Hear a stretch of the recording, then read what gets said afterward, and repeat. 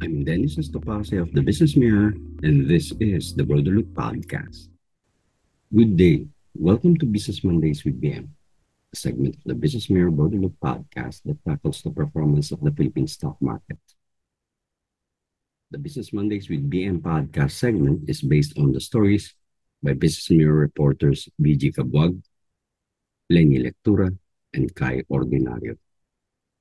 The Broader Look podcast is produced by T. Anthony C. Cabangon, publisher of the Business Mirror. The information in this podcast should not be misconstrued as investment or financial advice. Business Mirror would not be liable for losses arising from your use of the information. For the text version, please go to the company section of the Business Mirror website and the Business Mirror newspaper. Today we podcast week 42 of the stock market outlook for October 16, 2023 to October 20, 2023. Let's get on with the story.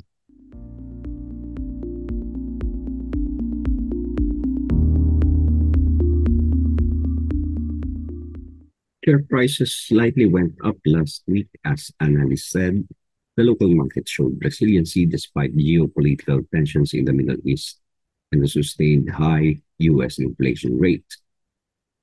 The benchmark Philippine Stock Exchange Index gained 6.39 points to close at 6,226.34 points. The main index was up in 3 of the 5 sessions despite the ongoing Israel-Palestine conflict, which analysts said is already affecting markets worldwide, adding to the Russia-Ukraine war. Volume of trade, however, were still anemic, only averaging 4.1 billion pesos for the 5 days of trading, with foreign investors, which cornered just 40% of the trades, were net sellers at 3.31 billion pesos. Other sub-indices ended up mixed. The broader all shares index gained 5.30 points to close at 3,384.57 points. The financials index fell 13.53 to close at 1,811.02. The industrial index declined 38.50 to close at 8,844.28. The holding firms index was down 29.10 to close at 5,945.38. The property index rose 40.88 to close at 2,638.15. The services index climbed 25.33 and the mining and oil index added 164.18 to close at 11,005.47. For the week, gainers edged losers 122 to 110 and 24 shares were unchanged.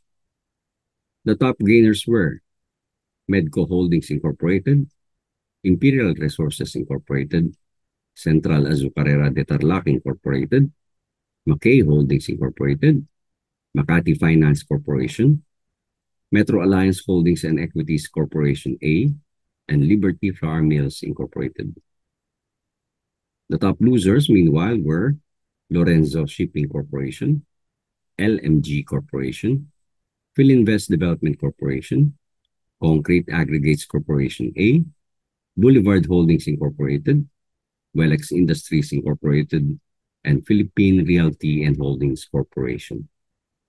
Share prices may go down this week as investors turn to defensive mode as further escalation of the conflict between Israel and Palestine is raising another round of recessionary fears in the U.S. economy. So far, oil prices have surged 4% this week on knee-jerk reaction from the news and has remained range-bound since then, broker 2 Trade Asia said. Juan Paulo Colette, Managing Director at China Bank Capital Corporation, said that investors will keep an eye on the intensifying Israel-Hamas war as any expansion of the conflict could impact oil prices.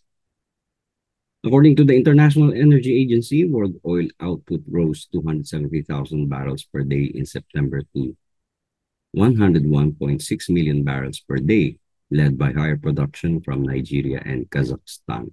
In its report, the International Energy Agency said that the Israel-Hamas conflict has not had any direct impact on oil flows.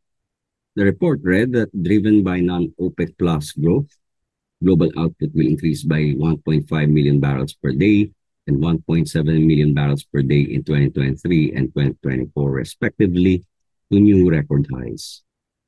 The International Energy Agency said overall OPEC plus output is set to decline this year, although Iran may rank as the world's second largest source of growth after the United States. Nonetheless, the International Energy Agency said that a sharp escalation in geopolitical risk in the Middle East, a region accounting for more than one-third of the world's seaborne oil trade, has markets on edge. The International Energy Agency said the surprise attack by Hamas on Israel on October 7 spurred traders to price in a $3 per barrel of crude oil to $4 per barrel of crude oil risk premium when markets opened. Prices have since stabilized, the International Energy Agency said. While there has been no direct impact on physical supply, markets will remain on tenterhooks as the crisis unfolds, the International Energy Agency said. Prior to the Hamas attack on October 7, the Philippines Department of Energy has noted that trading level went down amid rising concerns on high interest rates, among others, that led to a drop in global fuel demand. The agency reminded the public, however, to manage their expectations that the trend for oil prices will continue to go down, saying that world oil prices are volatile. The reminder was issued by the Department of Energy after gasoline and diesel prices were slashed by 3 pesos and 5 centavos per liter and 3 pesos per liter, respectively, beginning Tuesday last week. The per liter price of kerosene was also reduced by 2 pesos and 45 centavos per liter on October 10. This was the third consecutive week of price reduction for gasoline and kerosene. Meanwhile, two trade agents said sentiment should remain a touch glum over the next few weeks, heading into a potential rate hike from the U.S. Federal Reserve on its October 31 to November 1 policy meeting. The broker based its view on the oil price volatility combined with the U.S. reporting disappointing September inflation at 3.7%, a 10 basis points higher from consensus.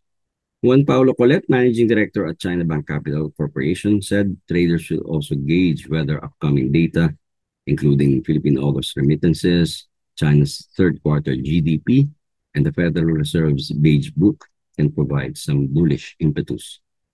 To note, cash remittances sent by Filipinos abroad hit a 7-month high in July.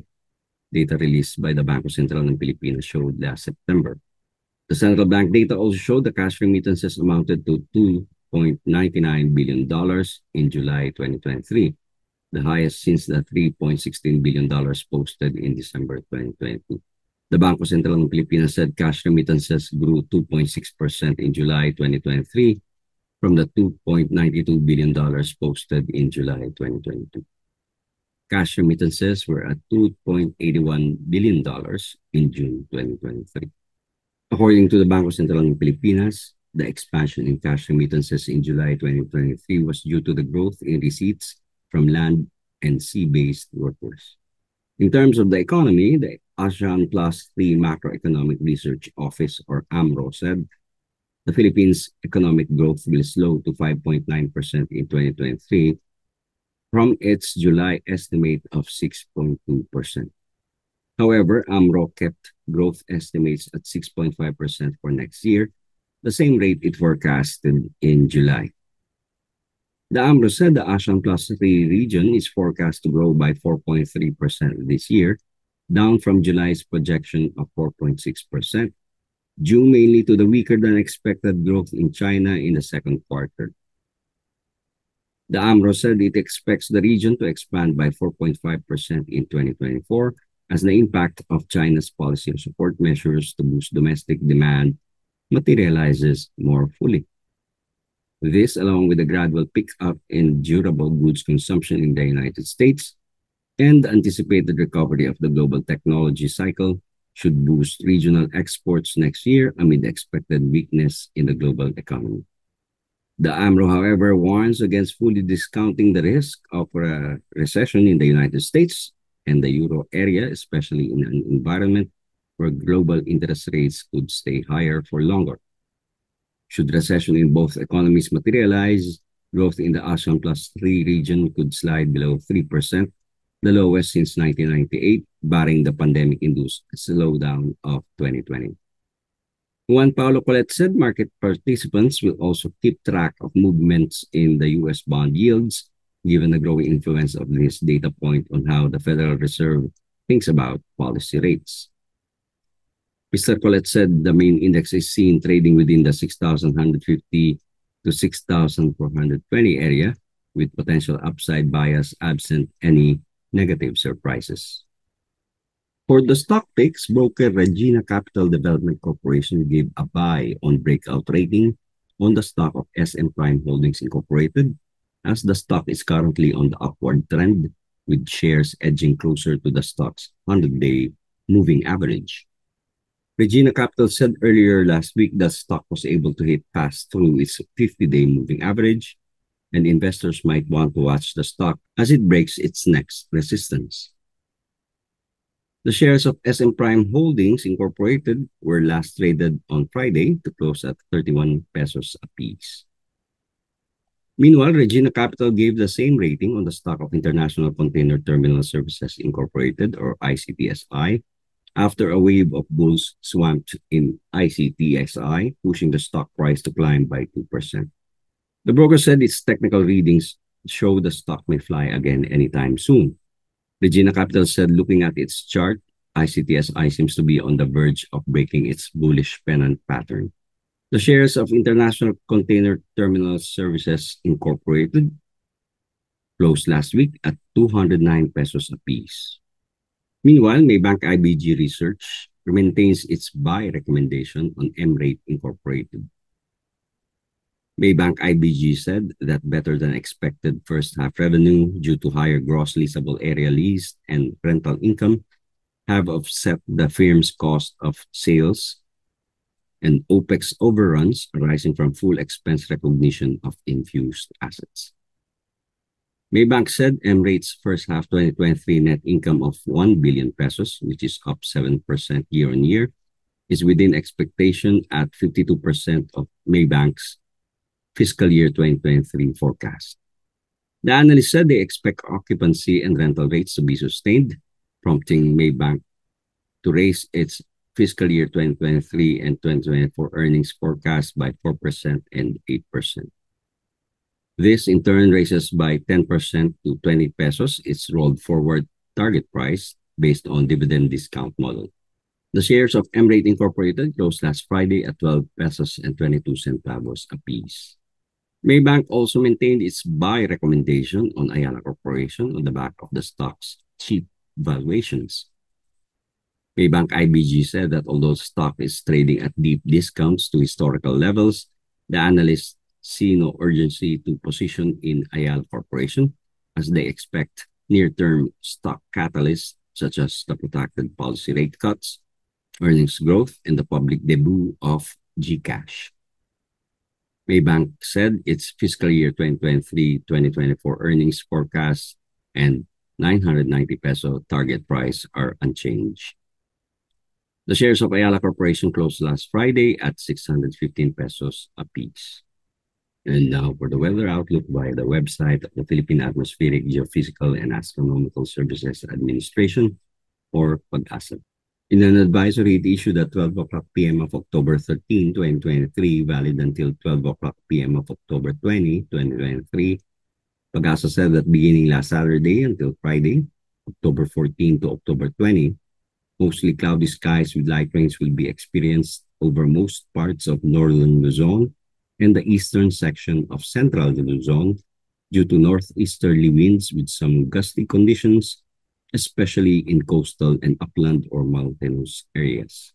The weather agency said that the rest of the country will be partly cloudy to cloudy skies with isolated rain showers or thunderstorms due to localized thunderstorms. We hope you enjoyed listening to this episode of the BusinessMirror Broader Look podcast. As always, we are grateful for your support. For suggestions and comments, please email news.businessmirror@gmail.com with the subject line BM Podcast. The Broader Look podcast is produced by T. Anthony C. Cabangon, publisher of the Business Mirror. May thanks go to Business Mirror reporter Jasper Emmanuel Arcalas for the technical and sound editing. Our gratitude also goes to Business Mirror reporter Kai Ordinario for providing the voice for the waiver. Until the next episode, this is Dennis Estopasi of the Business Mirror asking you to stay safe, stay strong, and be empowered.